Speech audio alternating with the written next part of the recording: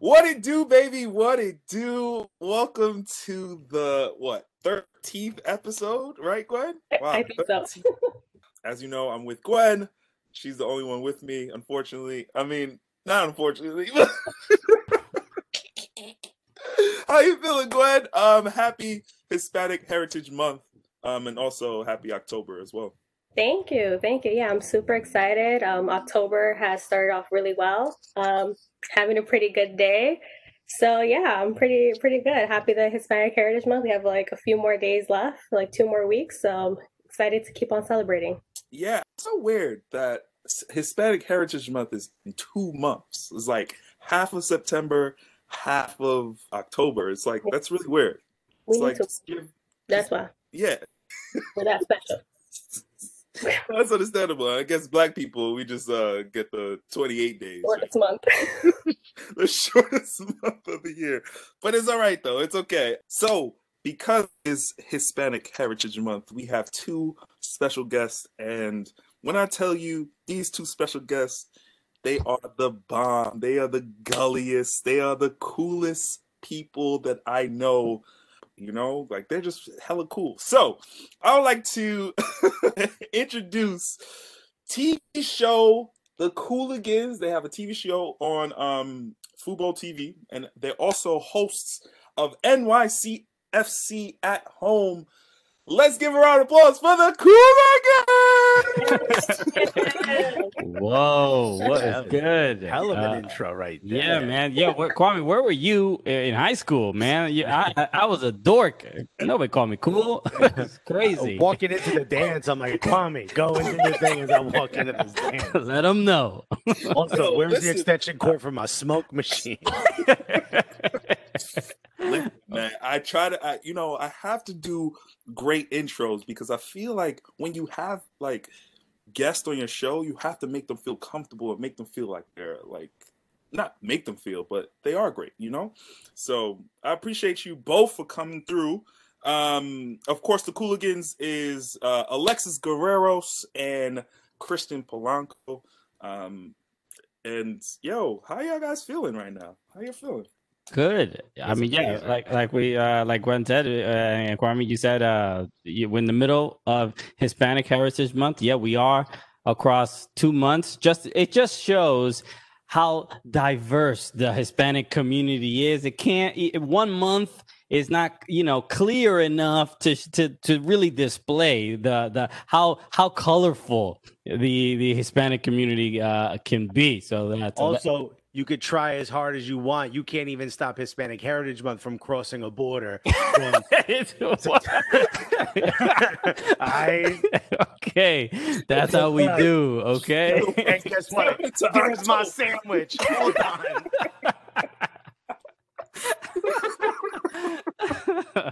Wow, what a mic drop! Drop the sandwich. Cross the border from September to October, and then I got my sandwich. Unbelievable. Oh man, I can't. This is great. Oh man. Yes, Alexis. Just so people are aware, before things get really out of hand. Obviously, we are both stand-up comedians from New York, and so just we're gonna be quite silly today. This episode is gonna be a little bit different than the other 12. I promise. Yeah, so much. If you're allowed to continue after this one, it's probably gonna be different than the next 12. Well, I hope this is not our last episode and we can continue. So speaking about being comedians and being from New York, and I know that Alexis, you're not really from New York, from Newark, right? Yeah. Did I say that correct? No, it's pronounced Nork, N-O-R-K. And it's funny. I was talking to somebody yesterday, and I was like, and they're like, "Where are you from?" And I'm like, "Newark." And they're like, "North of what?" And I'm like, "Newark." I'm like, "There's a K," and they go Newark, and I was like, "I didn't say that." That's in Delaware. But yeah, I'm from Newark, but I don't claim to be a New Yorker. Like born and raised, that's not me. I'm very proud to be from Newark. I'm busting my hump trying to make Newark proud of me and trying to help every kid that's growing up in that situation in a city like Newark and thinks there is no hope to get out, that there is, and that not only is our hope to get out, but you have something special because you're from a city like that, because you had to go through the things you had to go through. Use it as an advantage in the future. Use it as like this hidden secret. You know what I mean? So that's what I'm hoping to do. So I'm very proud to be in New York. I always knew New York was where the comedy industry was and entertainment industry. So it's like, maybe you could make it still being in Newark now with like, Instagram just pop it. Like you could be anywhere you want. But when I was coming up, you had to be in a city like New York. And I've always wanted to live here. My cousins lived here. I used to spend like 3, 4, 5 days a week here because my mother worked 5 jobs. So she couldn't pick me up till like 11:30. So I just go hang out with my cousins who lived in the Lower East Side and then later on Flatbush and Jackson Heights. So like I knew the subway by the time I was like 10 and I only knew English by the time I was 9. So like, wow.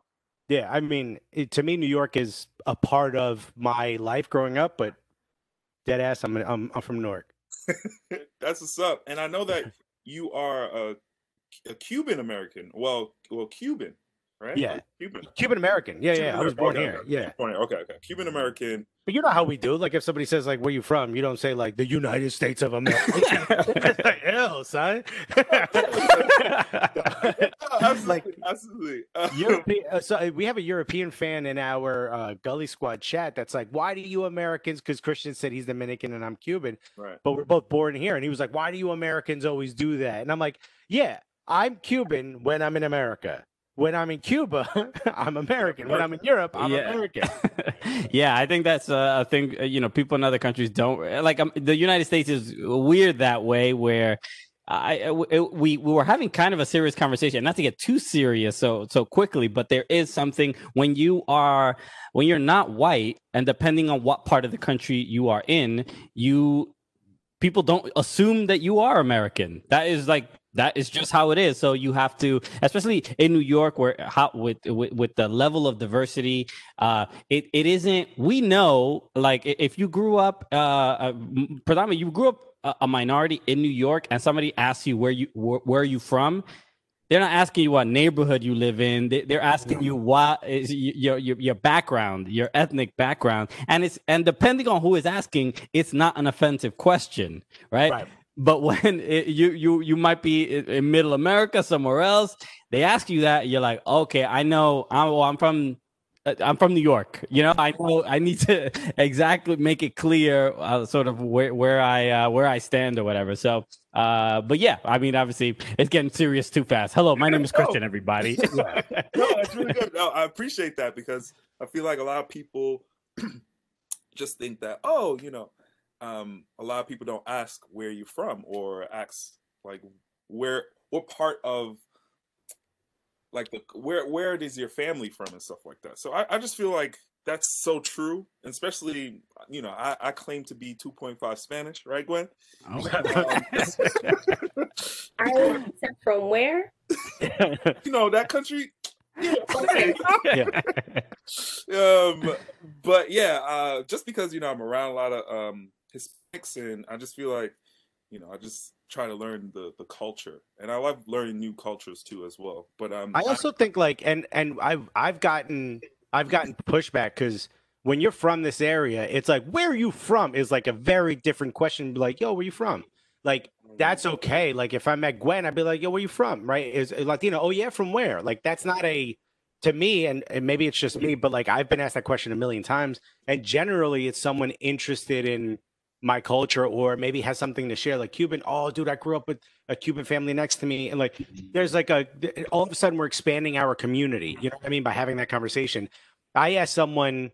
I was with a group of reporters from around the country, and someone like, I cover Florida, and the other person's like, I cover Chicago, and the other person next to me, who's an Asian woman, wasn't like as involved in the conversation. I go, oh, and where are you from? And she's like, excuse me? I'm like, whoa, I mean like Boston, I meant like, where do you cover? And she goes, oh, because the other question is disgusting. I'm like, yeah, it is. I mean, not in New York, but everywhere else. Like I could see where like, if you're the one person who isn't like like when I was in Ohio, one time I went to Ohio, I was in a McDonald's waiting in line, and I was the only person there with black hair. Everyone else had brown hair. Everyone was very fair skinned, and the people, the employees, everyone, no one had black hair. And I was like, I've never stood out for just my hair. You know what I mean? Oh. I was like, I could see why here, if someone says, where you from, that means you're not one of us. So I could see that. Yeah, no, absolutely. Absolutely. That's different. Yeah, it also kind of like you guys said, it depends. So, for example, if for me personally, if another minority asks me, I say El Salvador. But to be fair, if like a white person asks me, I'm like, oh, I'm from Williamsburg, Brooklyn. Yeah. And then when they hit you with the, no, but where are you from? Yeah. It's like, I just told you I was born in New York, but then it's like my parents are from El Salvador. Yeah. So then I hit them with that, and they're like, okay, yeah. And it's like, oh, now it makes sense to you. That's Yeah. it. Williamsburg, but where you really from? South Fifth. I mean, like, but where's your family from? The fifth floor. How far you want to go? Yeah, look, when it comes to this stuff, I know sometimes people may feel uncomfortable with it, but it's like context is important, right? It's like if you are a white person and you're speaking to a Hispanic person, a Black person, that question of where are you from may not hit the same exact way. So it's helpful to be a bit more direct and say like, oh, what's your ethnic background, or where's your family from, or something like that. Like that is it shows sort of like the cultural awareness of like that can be like look, it can be a microaggression, and even though those like those are very real. I feel like it's a little different for New Yorkers because like our whole life is microaggressions. Our life is like aggression, right? So we are like a little bit more prepared for a lot of this stuff. But that's just a reality. Like I grew up in Brooklyn, in Sunset Park, Brooklyn. Dominican immigrant parents. Sunset Park is predominantly Mexican, Puerto Rican, and Asian. And there is a certain sense of like, I mean, it wasn't until really till college that I was like around people that didn't look like me. And I knew I had to I had to adjust and I had to adapt. And that was like, if there's a survival instinct, especially coming from an immigrant family, like you gotta blend in as much as possible. Don't let anyone get mad at you. Just try to adapt as soon as possible. And I think that's what it definitely helps in your professional life and things like that, where you have to they call it code switching and being like talking one way in a professional environment, talking one way with family and friends and things like that. So there's a certain level of acumen that we all sort of get, and we're not trying to do it, but we're trying to adapt and survive, and we've become a little bit better at it. Yeah, no, absolutely. And I think being from New York helps a whole lot. Without a doubt. You see so much, like you said, so much diversity from different places, from different countries, and we're like, oh, I mean, I've seen a lot of Russian people, like I've seen a lot of Ukrainian people, like I've seen a lot of Dominican or Puerto Rican or Cuban or El Salvadorian. So it's like, or like Trinidad and Tobagan or Bajans, or it's like we see so much diversity where we're like, oh, this is cool, something that's different. But dude, we could be like 13 years old and we're invited to our Trini friends' backyard barbecue or whatever, and we're like, slay them, when we we understand, you know what I mean? Like we're just more exposed, like especially amongst like, and that's what's kind of frustrating about the terms that like sometimes they use for us, like the Latino vote. It's like, fam, that it's just a bunch of countries that speak Spanish. Sometimes we're a little different, y'all. Like I never agree with the 99% of the stuff Cubans do. You know what I mean? When it comes to politics, but like to say like we got to shore up the Latino vote. It's not just because you put an ad in Spanish that we're all going to agree. And like the idea that like some Latinos are more conservative than others. Some Latinos are more progressive than others. Some Latinos, their country's going through a much different situation than others. It's like we're all very different. So I need to have that conversation with someone in front of me who I just met, who I'm getting along with, that is Latino. I need to find out, where you from? And then have that conversation of like, oh, how long have you been here? Oh, damn, you first generation. I was first generation. Like that's a part of the culture of meeting people. And especially I grew up around like a very wildly Caribbean neighborhood. So like if I said Wagwan to a Bayesian, they'd be like, don't talk to me like that. You know what I mean? Like I need to know where you're from. Like, let me see what flag is wrapped around your bike handle. You know what I mean? So I can have this conversation. Like, that's a like it, and that's why for us, I think it's so much more significant to, especially amongst Latinos, because there's so many. It's like, let's go to Uruguayan bakery, let's go to an Argentinian restaurant, like let's go to a Salvadoran spot, like those are, or Salvadorian, if you want to say, which we call it. Like those are like, it's like, it's a cool diversity that we have, even in the defined group of Latinos or Hispanics. Yeah, no, and I think going back to your topic of voting, right? I think a lot of people are like, "Oh, the Latino vote and all this good stuff." Like, so? Of course, if you don't know, we do have a initiative called Power the Vote that myself and Gwen co-founded and pushed out to youth to be educated and our supporters to be educated and empowered to vote.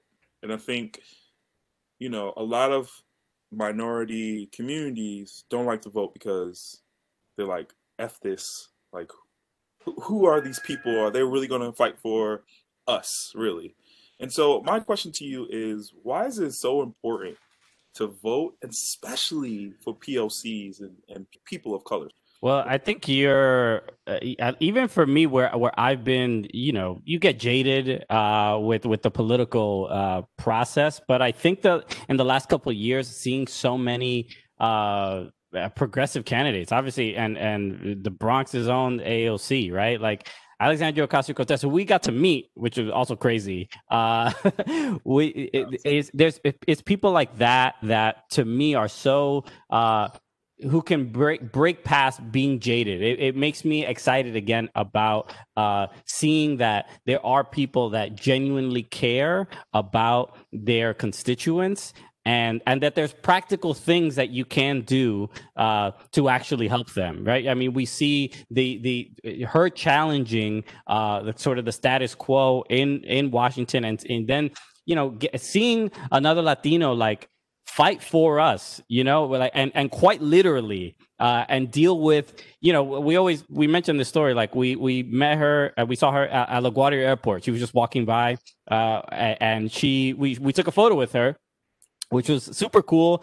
But then she retweeted the photo, and then that's when I immediately realized, like, man, this woman is so courageous, because the level of attacks and trolls, and we were in the tweet, and we're seeing like, you're a communist, you're a socialist. Why would you take a photo with her? Like I'm like, yo, I can barely handle this. And she deals with this a million times worse every single day. So that's what makes me realize, man, there's so many roadblocks. There are so many people that don't want things to change, whether it's like they're just afraid of something, or they're just comfortable with other people's suffering. I don't know what it is, but the fact that there are people that are fighting that, obviously the Black Lives Matter protests, all these things have made me more inspired to donate, to help any way we can. Like we do our show, and it's no secret sort of where we lie politically, but it's been really cool to see the soccer community, which is generally very, very progressive, and the people really, the soccer supporters really care about doing the right thing and trying to make this American project be a positive thing and leave something for the next generation that is better than what we have now. So that obviously, so that's why you vote, right? I think for me, it's like really important to say, like, all right, if we became a country simply because we wanted no taxation without representation, we won, right? And now the liability is, now that victory has become a liability. We have to now fight for that representation. And like in comedy, when I started in comedy, I heard someone say this, and it was like the greatest advice ever. It's like, just because you have talent doesn't mean you're going to make it. Like, you have to go out there and do the work, because if you don't, someone with less talent is going to work harder than you and take your spot. And that's exactly what voting does. Voting is you saying your piece. That's you doing the work, because if you don't vote, the next person's vote counts for more. And that's a vote that could go against your best interest. If you're like, yo, this, like I've heard growing up, it's like, yo, this community, we ain't got nothing. We ain't got this, we ain't got that. And like, as I got older, I would say to like, when was the last time you went to like a community meeting? You know what I mean? Like, oh, the pool's messed up. Like, we didn't have a pool, but it's a good example, you know. It's Newark, you know. But, like the pool's broken, like go to the meeting and see about fixing the pool. You know what I mean? Like do that part. Like you're a part of this community. It's easy to just complain about things not being great versus going and doing something about it. And what's the easiest thing to do is to, you know, push a couple buttons on a screen and, you know, pull a lever. So do that. Continue to vote so the numbers continue to go up. Yeah, and I'll also just add, like, just because you're voting for a Democrat doesn't mean they're a good person, right? Like, it is important to know something about who it is that you're voting for. And I'm not gonna claim, like, sometimes I see, like, what judge? Who is this? All right, I guess I'll vote for this judge. You don't always know, but the last few years, it's been helpful for me to just at least be more informed, know who your council person is, like really know who the comptroller is, like really figure out how Google what a comptroller does, you know? Because the system, in my opinion, is built for you to not know the rules, right? Because you don't know, since you don't know the rules, and it all seems complicated, you're like, well, whatever. Somebody else will handle it. But if you just knew the rules that were created and what laws are relevant to, you know, something in your life, you could really affect a real change and have a practical change in your life, whether it's fixing the pool or getting a street light put on or something. Like there's things that actually can be done, and it requires work, right? And that's the thing. A lot of people don't want to do work, but if you are, you can't complain. Like Alexa said, you can't be jaded and complain if you're not willing to offer up any work to make some change. They're in the meeting like, we ain't got no pool. What are you here complaining about? The pool's broken. It doesn't exist. But you're swimming in a hole. I think that's so important to really say, because I think when you vote, things happen in your community, right? Your voice matters. Your voice counts. And just to let everybody know, like, if you are voting this year, don't let this be the only year that you vote. You know, vote next year. Next year is a mayoral election. The next year after that, the 2022, that's a midterm election. Thank you.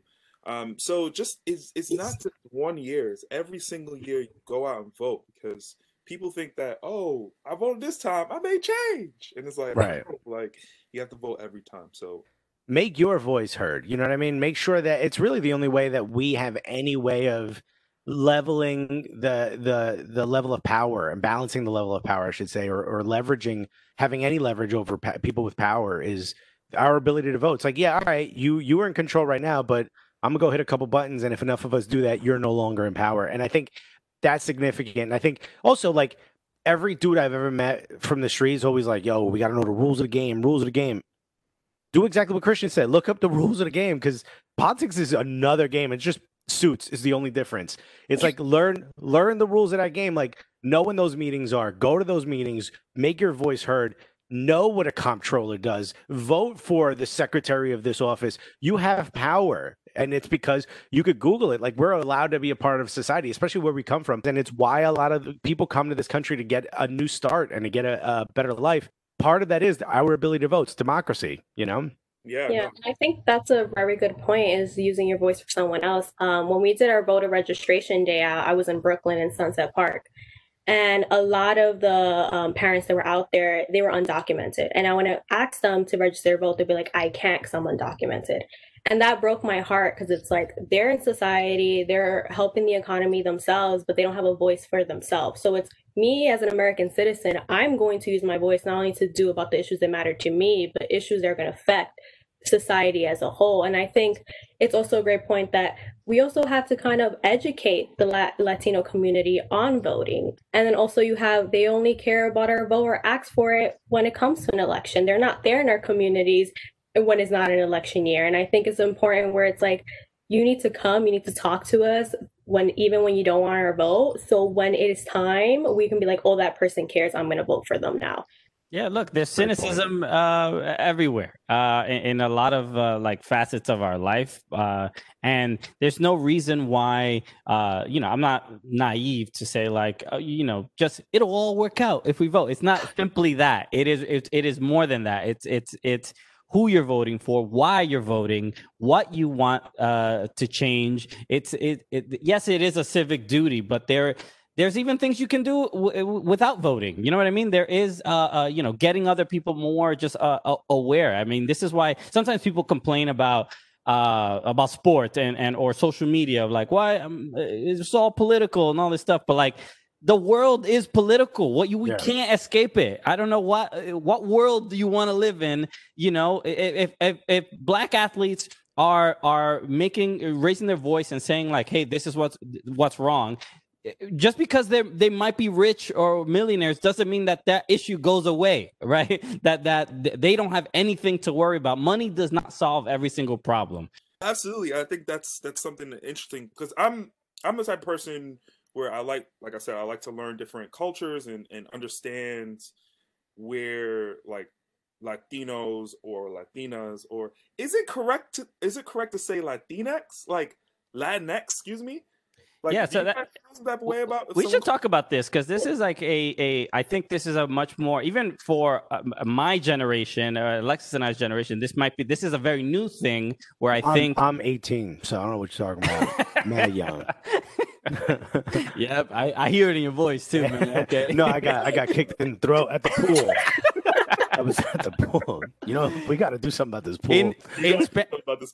In Spanish, in the Spanish language, obviously Latinx is not a word. We just use Latina or Latino. But I think but the whole language is genderized, which makes it difficult. Exactly. So I would say it is now the inclusion of English-speaking Latinos that want that awareness for non-binary or transgender, just you know, because the Spanish language is so genderized. I think that is that inclusion. So it again, just the fact that you're asking means that message got to you, and you're like, well, what's that? Should I say this or should I not say it? So that's an important thing, because it is easy. Yeah, in Latin cultures there is that that there can exist, that machismo exists, that non kind of recognition of gay people in families and trans and things like that. So it's important that we are having those conversations, and like, again, and there's no one answer. You know, I'm not going to be offended if you say Latino or Latina. I certainly won't be offended if you say Latinx, but it's not a Spanish language word. And I know LGBTQ folks in Latin America who are like, we don't know what that means. But when I explain, like, when we're talking about Latin people in America, it's a way to include everyone, as opposed to, because like even something like a lawyer, abogado, abogada, like there's no one's gonna say like I'm an abogado X, you know what I mean? Like, but there's got to be, right? So like that's not. I'm not expecting to see that, but like I think it's important to have the conversation of saying like I don't think we can change the entire language, but if we could do one thing that makes people feel included, we should do it. But for the purpose of this conversation, I'm perfectly comfortable if you say Latinos for meaning everyone. It's probably more weird if you have a problem with it. Like something's wrong with you if you are raising an issue over people being like, "Hey, I just want to be acknowledged of my identity." Like, all right, so your only answer to that should be, "Okay, what would you like me to say?" and move on with your life. Who cares? Why are you so offended by these things? I can't understand people who are like, "Oh, I gotta say they instead of he or she," and it's like, what does it bother you? Like, yo, when I was a kid, the kid next door put on a horse mask, and everyone called him a horse for like 2 weeks. You know what I mean? He wanted to be a horse, and we were fine with it. Why is that okay? Why accepted him for who he was? For 2 weeks, we're like, hey, you know, we were fine. And everything was fine, and that person lived. If someone really believes and really feels in their heart that how you see them isn't who they are, be respectful. Why to me it doesn't. So to go along with the Latinx, if someone says like, "Hey, whoa, Latinx," there's people. Of course, yeah, let's switch it. But if someone's like, "Don't you dare say that word," it's like, then you're the one with the problem. Yeah, right. Yeah, Latinx includes you because that also includes assholes. You know. No, you're absolutely right. You're absolutely right. Gwen, how do you feel about people using Latinx? No, yeah, I think I'm the same way. I mean, I don't care if people say Latina. I don't care if people say Latinx. Like, it doesn't bother me, and I'm kind of with the same. If it does bother you, then it's true that's a bigger issue. One thing to note though is I did read something I did read something on social media that was like, it wasn't a Hispanic person who came up with the term. So I think the important thing to do is you have to ask the community if they even want that to be a term. Because it was, from what I read, it was a white person who was like, well, Latinx is going to be a new term. You also have to have a conversation. Like, you can't just say that there's a term that the Latin community is going to use and you're going to call us by without asking for our permission first. Sure. So, was it a Spaniard on a sailboat trying to force on this? But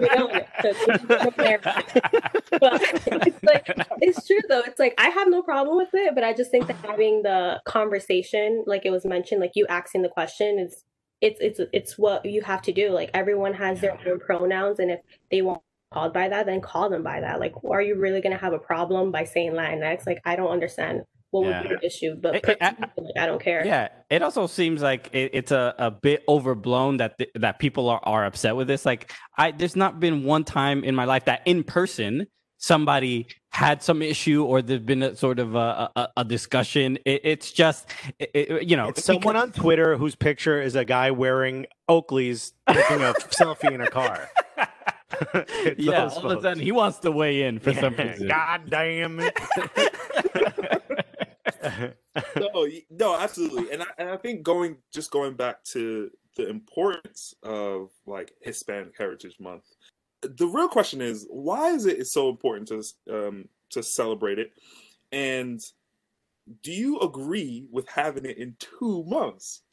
Would it be easier to be in 1 month, or you guys are okay with being in 2 months like we talked about in the beginning? Well, I wouldn't have had my joke before if it wasn't in 2 months.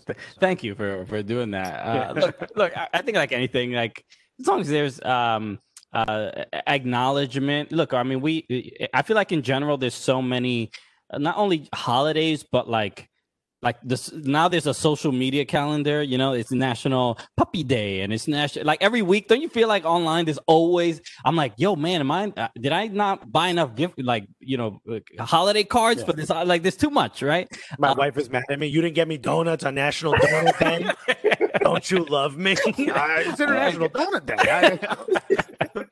I wasn't aware, honey. No, look, any acknowledgement is dope, and when it comes to people want to feel included in this country, and this 2020 has been a fascinating year because it's made us all have to really look within ourselves and be introspective and talk about race and things. We've been very public on our show. Like, my girlfriend is white, comes from like a Jewish family background, Russian family background. Alexis's wife is Italian and Jersey Italian. So watch out. She little Italian, but so speak a word of Italian, but she'll knife you. You know what I mean?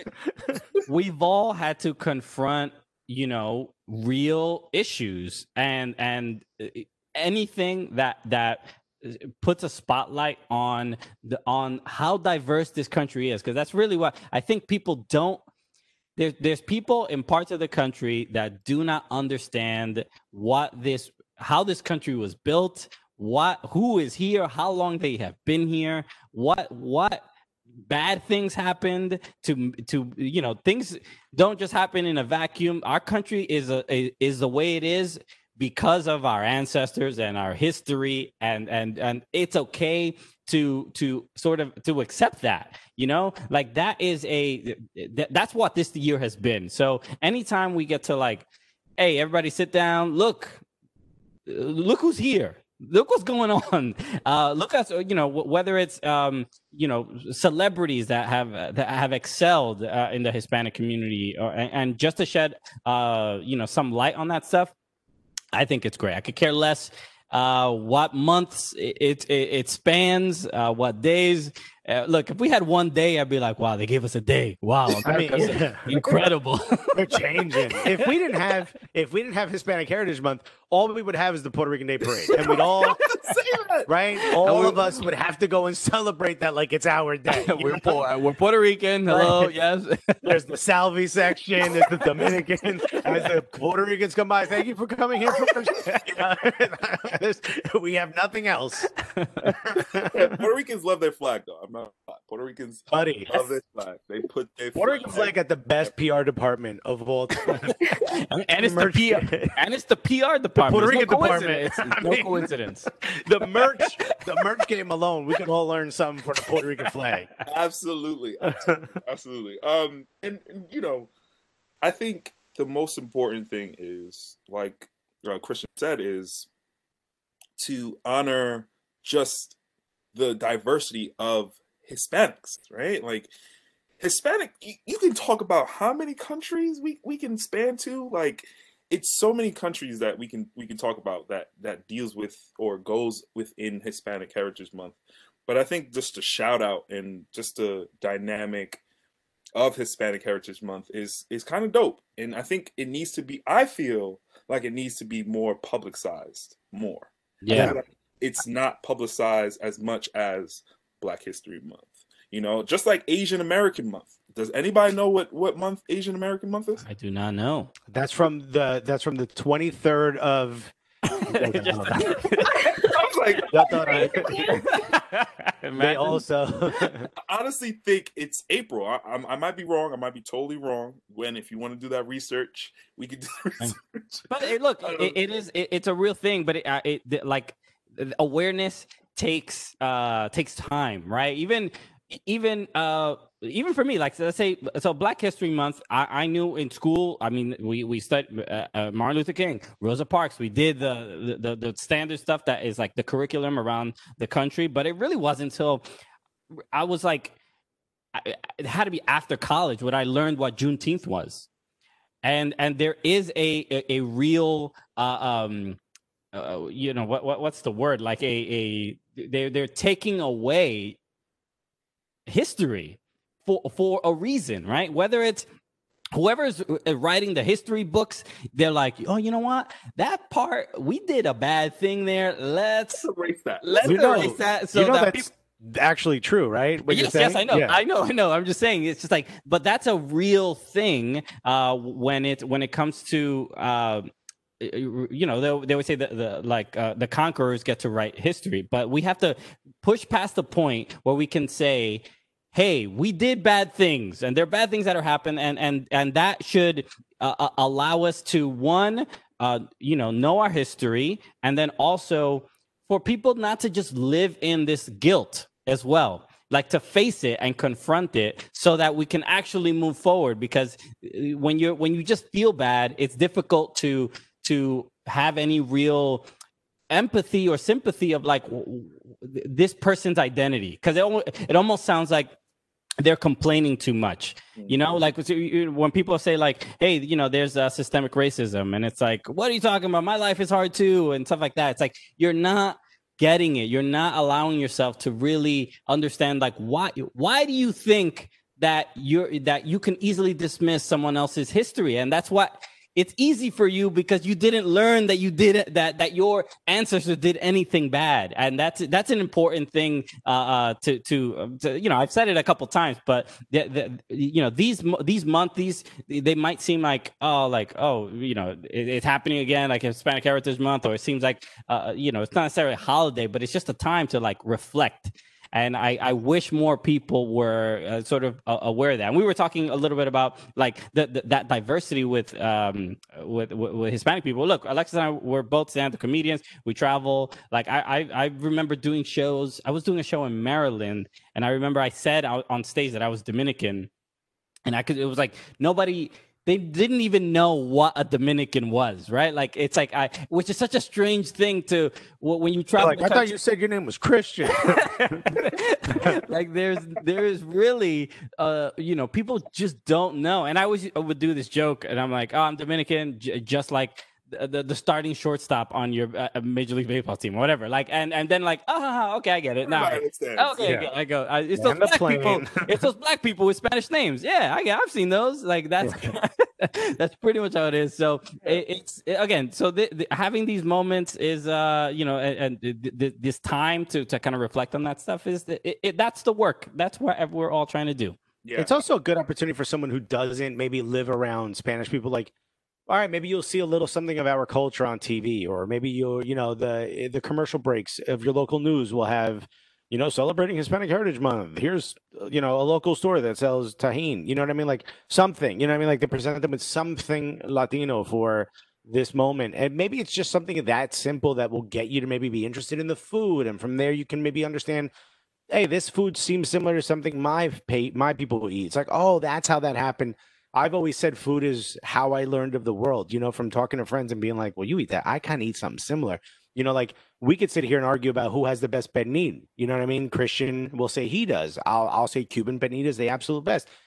It's no different than my friends from Western Africa having a conversation about who has the best jollof rice. You know what I mean? Like we all have similar dishes. Like that's part of it. So if Hispanic Heritage Month does one thing, it's like put your foot in the door of like, oh, maybe we should go get this type of food. Or I've never had, pupusas before. I've never had these style of tacos before. Oh, wait, flour tortillas. Okay. Oh, look, now you're learning something about the culture a little bit, and maybe that pushes you to care more, Yeah. Always support that local business, No, it's true. Definitely support your local businesses. But going to your food point, I know me and Gwen have this conversation a lot. She always says that El Salvadorian food is way better than any other Spanish food out there. Hispanic food out there. It's a shame that Gwen lies to you like this. Yeah. No. Wait, I'm trying to. How do I exit this call? I said Salvadorian horchata is better than horchata. I never said the food. Pupusas are probably really high up there when it comes to Spanish food. For sure. So for people who don't know what a pupusa is. Pupusas before. Oh, really? Yeah. I've been telling him since last year to come with me to a Salvadorian restaurant, and he always says he's gonna go, and it hasn't happened. Well, I said next year, which is this year, and but what happened? See, I can't go. So, next year. It's the way outside. It's the way this whole quarantine got me set up right now. You know how it is. Yeah. Yo, COVID tripping. I can't go out there and get this pupusa right now.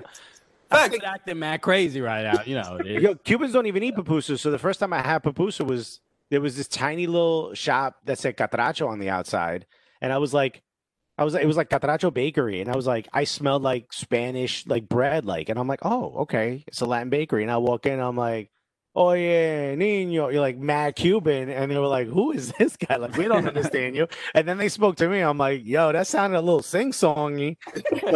I'm like, you Mexican? And they're like, oh yeah, Catracho. I was like, what does that mean? And like in that conversation, like pupusa is not something we eat in my culture. It's just, my culture it doesn't have like the ancient Latin that North America, Central America has. It's much more like French and Spanish. So like my food is like a lot of rice, a lot of meats on stuff. Like never do we do like flour stuff or stuff like that. So like, seeing them slap it back and forth, I'm like, yo, is there beans in that? Like, yo, I need that's a party right there. So like I ate like 7 the first time I had one because you think they're pancakes, you're like, I like a big stack, like, let's go.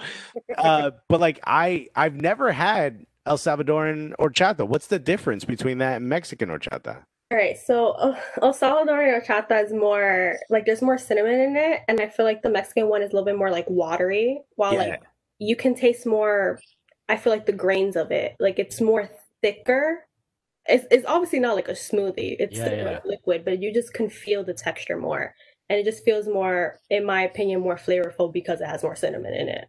I think one great example of just understanding, and we made a shirt out of this, just how different the Latin cultures are. Christian and I are in Dallas. We did an event in Dallas, and the dude that's with us is from El Salvador. He's the dude that does our merch. He's from California. So he's with us, and we're in a Mexican restaurant getting breakfast tacos, which breakfast tacos aren't a thing I'm hearing. I'm always like, it's eggs and a taco. You guys are stupid. And then I tried it. I'm like, oh no, these are fire. I was wrong.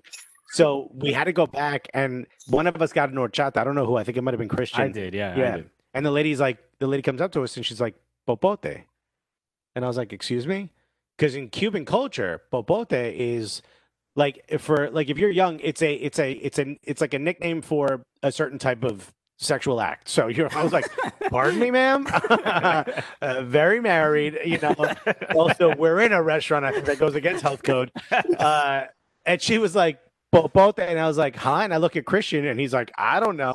And the other dude that's with us, Elvis, he's like, it's a straw. And I go, no, that's absorbente. And Christian goes, sorbeto, like correcting me. I'm like, I don't know what you said. I don't know what she said. I know straw, absorbente. And Christian's like, sorbeto. And I'm like, what are you talking about? And he's like, that's what it's called in the Dominican Republic. I'm like, no, it's absorbente. We all say absorbente. And the lady was like, I got to get back to work. Do you want a straw? And I was like, popote. And she handed him a straw. And I was like, I had no idea. We looked it up. There's 17 different words for straw in 22 countries that make up Latin America. Really? Yeah. It's ridiculous. I don't know how that and popcorn. Those two have just slipped through the cracks. There's a lot of that. Alexis, how do you say popcorn? Popcorn is rosita de maíz. Okay, Christian. Wait, what? I don't know. Don't you say that with the fry? No, we used to say the name. It was contufa. What was it called? It was like the name of it was like the brand.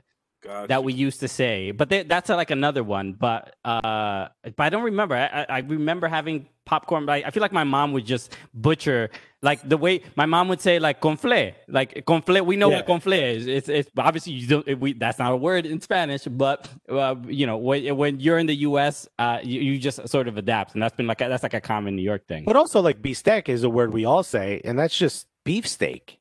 But that's a real word. Yeah, but bistec is the Spanishized version of beef steak. So like sometimes we butcher the word. Sometimes it becomes official. They put it in This is so interesting. I think this is so interesting because I feel Well, it isn't in El Salvador, by the way. Yeah, I was about to ask Gwen. I don't know. But I'm going to just clear this out now. I'm not the best at Spanish. Gotcha. I don't really know Spanish well. I mean, like, I can understand it 100%. Speaking wise, I have an accent.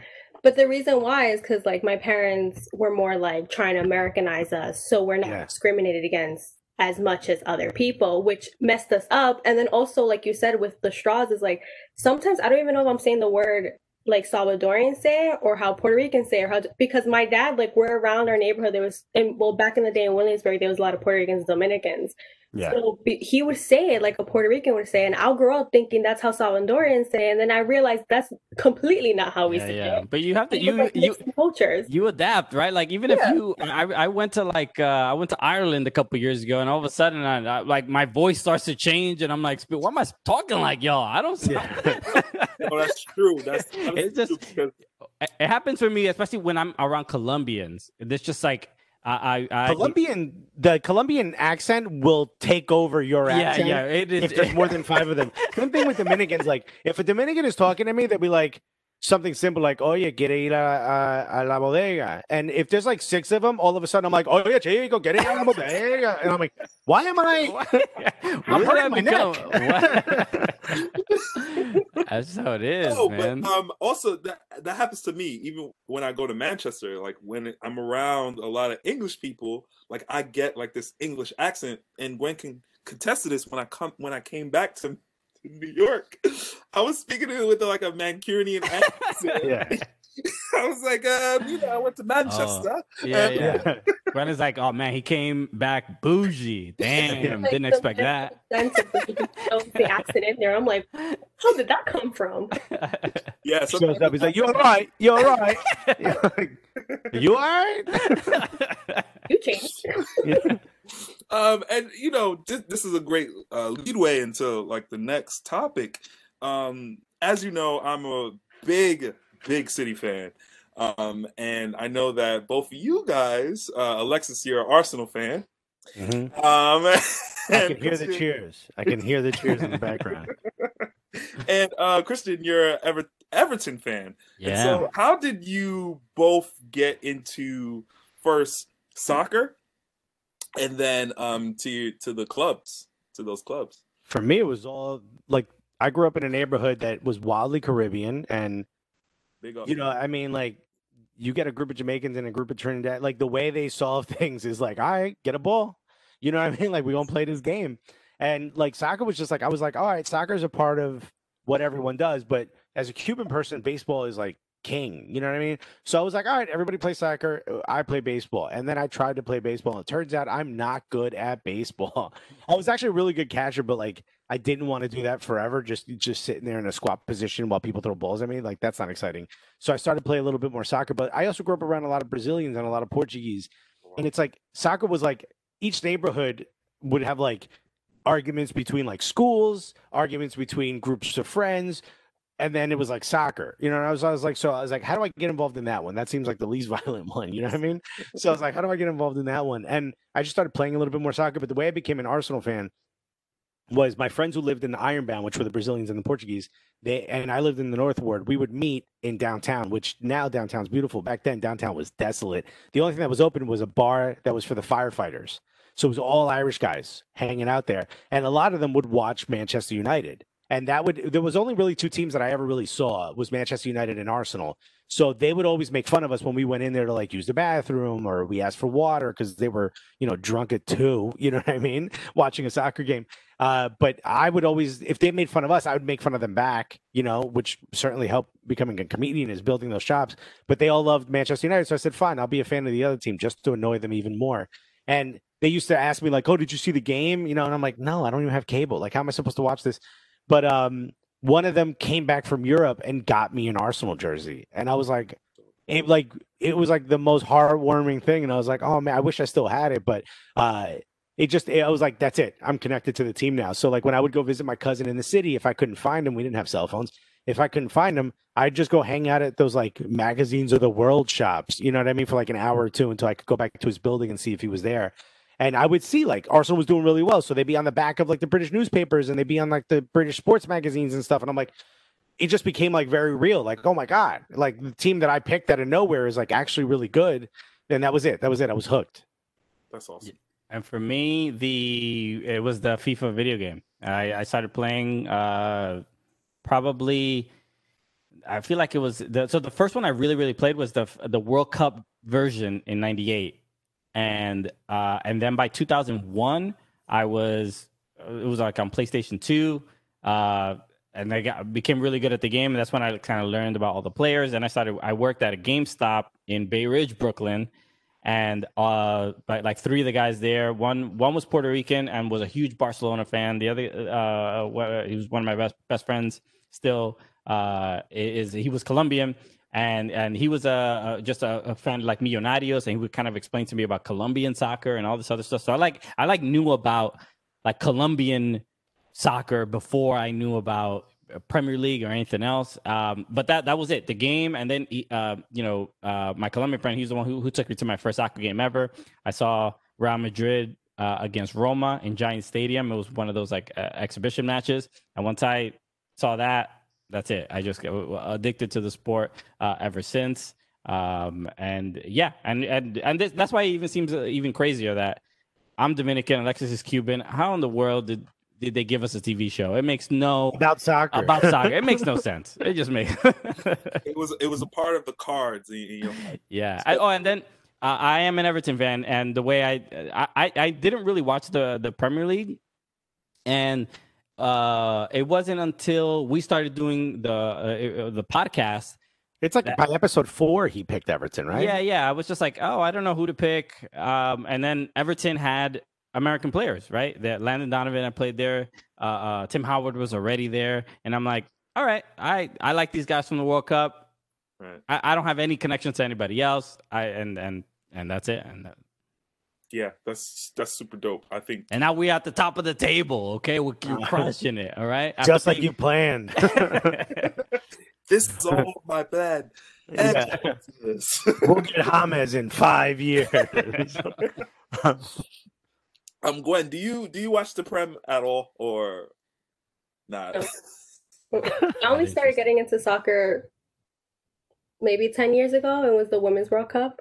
I don't know if it's not exactly 10 years ago, but yeah, because I mean, like I said, growing up in Williamsburg with Puerto Ricans, Dominicans, like baseball is life, and everyone who knows like Salvadorian national team is trash. It was like non-existent basically. So it's like can't really hey, they're trying their best, okay? Don't be so harsh. It's true. They're trying their best, but it's like, and then I try to go for like the U.S. national team, and then we know the situation with them. So then it's I started watching like women's soccer, and I hated soccer before because I was like a baseball girl, and then now I kind of don't like baseball.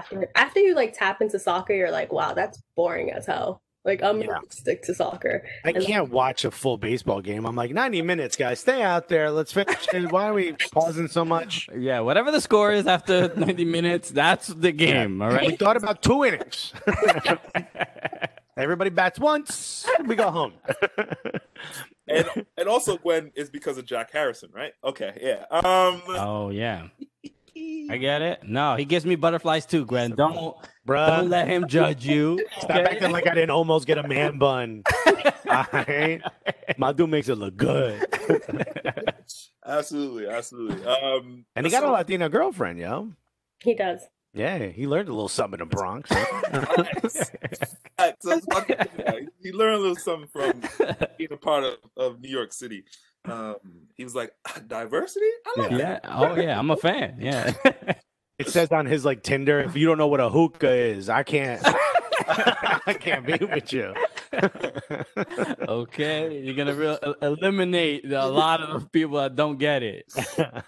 They don't. Okay, so as I know, I'm enjoying myself, but I know that it has to come to an end. But during our ending segment, we usually do final thoughts, and we just say what's on our mind at the time about the episode. And so, if you want to have any final thoughts to tell our viewers about Hispanic Heritage Month or anything that you guys would like to know, let them know. Excuse me. Okay. You know what? I'll just say that really just makes me think of. I mean, we got to do an event. We were hosting a virtual fundraiser with NYCFC and City in the Community and essential workers. And I'll be honest, like I definitely knew about City in the Community. I follow you and I see, and like I would see, when you guys would open a pitch and everyone would be involved. Kwame, I would always see you around. Gwen, I would see you around. And then honestly, doing that really let me know, that this isn't just like a side project for NYCFC. That you guys are real people doing real work on the front line, really helping the community. And even like I grew up in Sunset Park. Like when I saw the pitch open at the school in Sunset Park, that really made me feel like, yo, this is like. Again, we talk about really directly helping the community, and there are people that are doing that. When we think of NYCFC, we think of City Football Group and this giant organization and all this stuff, but it's like when it trickles down, it's just like it's us people really trying to give back, trying to help out, trying to succeed in our own lives, and hearing a lot of the people from City in the Community really talk about how much help them. Made me realize even more like, soccer, it's a game or whatever, but it offers something else that the other sports do not, man. I was obsessed with basketball and baseball and everything as a kid, but soccer is the thing that has connected me to other human beings in a different way. So I just want to applaud you guys for what you do, because I know you guys help kids, you help adults, you really do a lot of work for the community. So just like if people don't understand, like it's not just an Instagram account, you guys do actual stuff, and it's real people behind it that are really giving back. So thank you to you guys. Appreciate it. I want to piggyback on what he just said and just say, like, over the last few months, I've had to hear a lot of people say like New York is dead, and I've had to, part of me that obviously, like, first you hear that, you like anger, angry is the first thing. Because I'm from somewhere that no one cared about. So, like, I get it. I get where that comes from. And I knew anger was going to be my first reaction to it. And then I had to sit and marinate in that. And, in your life, if there's children listening to this, or if there's younger people listening to this, like in your life, people are going to tell you this is who you are because we've seen you be this way. Don't ever think you don't have the opportunity to change. Tomorrow is a completely different day. If there's something you're doing now that you don't want to do tomorrow, just don't do it. And it's fine. And look, there's going to be repercussions. There's repercussions for everything. Every decision you make, if you're going to make left or a right, something different will happen because you made that left or you made that right. So that's just what life is like. You have the ability to change. when I grew up, no one cared about Newark. Newark didn't care about Newark. The mayor didn't care about Newark. The only people who cared about Newark were the people who lived in it. So if you live in the city, or if you know someone who lives in the city, you are a part of New York. So to say that New York is dead is absolute garbage because you're there. And when I see people making positive changes in the community and people trying to make sure that New York stays afloat, I think of so many friends that own small businesses and restaurants and pizza places. Primarily, what I think of is some of the charities that Christian and I have worked with, like South Bronx United, that have sort of kicked it into a different gear and started doing even more for the community when they're probably struggling just as much as everyone else. And I want to give you guys a lot of credit as well. What you guys are doing and what you do with this platform, when you have something as big as NYCFC and City Football Group, and they say we want to do something and be a part of the community, everyone says that. But to watch what that's manifested itself into, and to see people who really care about the community, like you, Kwame, like you, Gwen, like Chelsea, and all the folks that work with you, and to see how folks like Mark, who's not even from here, how much he cares and wants to be a part of New York. That's what lets me realize, like, I wasted time being angry when people said that, because that's just people who don't know, or people who came here to live their little bubble life, long-term vacationers, as I like to call them, domestic foreigners, and went back to their home and their secondary cities. And who cares? I don't care about your blog. I don't care about your Instagram account. Be gone, my dude. You're never going to get a good slice ever again. Like, we are the reason why this city won't die. And when Christian and I are trying to help people and do other things, you guys are also doing the same thing. And you're the reason why New York will never die. And everyone listening to this is the reason why New York will never die. It may change. It may continue to adapt. That may happen. We had to change after September 11th. Things change here, but we're never going to go away. And a lot of that is because there's people like you guys who make it a point every day to try to help somebody. And it's amazing. Well, Alexis, you're making me feel bad about my house in the Hamptons, bro. Why, dude? I'm trying. Don't get out of our city. Appreciate that from both of you. Really, it means a lot, honestly. Gwen? Yeah, thank you guys. That means a lot. I think for me is educating yourself on Hispanic culture. I think there's like a stereotype on why we come here and how we come here, and some of it may be true, but it's also like educating yourself and hearing people's story. I mean, people don't know why we even come here. I mean, my parents personally came here during the Salvadoran Civil War in the 80s. And the reason why they came here is for two stories that might be very similar to other people. My mom's school was sadly bombed when they were in class, and she miraculously survived. And my dad was kidnapped once, thinking he was a part of the enemy lines, and tortured for 3 days. And people don't know that, but they don't dig deep and try to figure out, like, we're trying to escape to have a better life. If people took the time to educate themselves, have these conversations like we did, like mentioned before, like every Spanish country is super different. We have a lot of similarities, but the way that we come here, our background is completely different. And I just think that if we just educate ourselves, and like New York City, like it's so diverse and we're able to coexist, we're able to live amongst each other, we're able to hang out with different cultures. And yeah, there might be some issues and whatever, but it's like at the end of the day, we're New Yorkers. And I think that if other people had that mindset, then this country as a whole and the world would just be a completely different place. So I just think it's like, just take the time to get to know people and their story. Yeah, you know, I just want to say, like, for Hispanic Heritage Month, what we should do is add like a hashtag challenge, like the Talk to Latino challenge. You know, just like, and that goes for everybody. I don't want anyone to talk to me. It goes for everybody. Even if you're Latino, you have to talk to a different Latino from a different ethnic background. If you are white, you got to talk to a Latino of any. You know, you got to figure it out. So that if could you're Latino, you got to talk to a Latino from at least two countries away from you. Don't be Puerto Rican and talk to a Dominican. You guys talk all the time. Exactly. All right.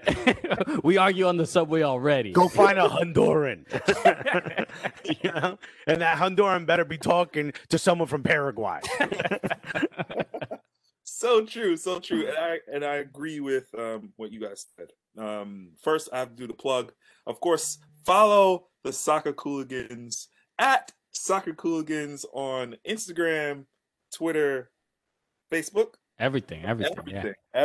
Just follow them on everything, on every platform. Soccer Cooligans. Also follow us at CITC_NYC on Instagram and Twitter. On Facebook, CITC NYC, and then of course YouTube, City in the Community NYC.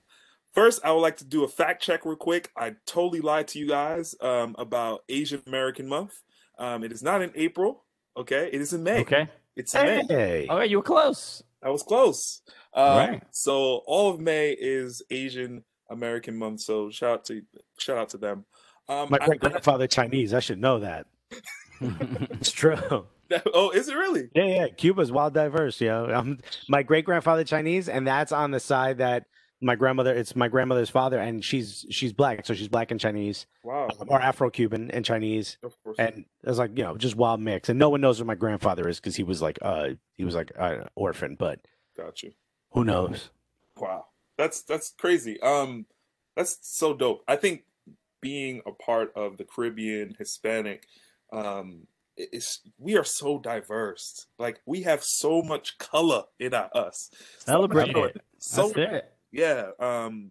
And so one thing I will say is not all Hispanics are Mexicans, and I need to understand. No, seriously, like we need to understand that Hispanics are totally different from each other. And that's the beauty of it. And I think that I've learned so much from you guys because, like I said, I joke around and say I'm 2.5 Spanish, but I have no Spanish in me I know of.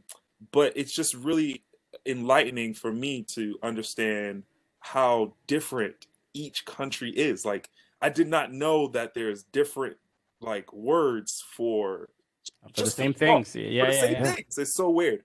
So just wanted to thank you guys on that, and yeah, that's it really. I'm still trying to learn more about the culture, but I appreciate both Alexis and Christian for hopping on. Of course, Gwen for being co-hosts, but appreciate you both. Thank you. Thank you so much for having us on. Honestly, it's an honor. We really appreciate it. Absolutely. Thank you, man. Until next time, y'all. Peace and love, y'all.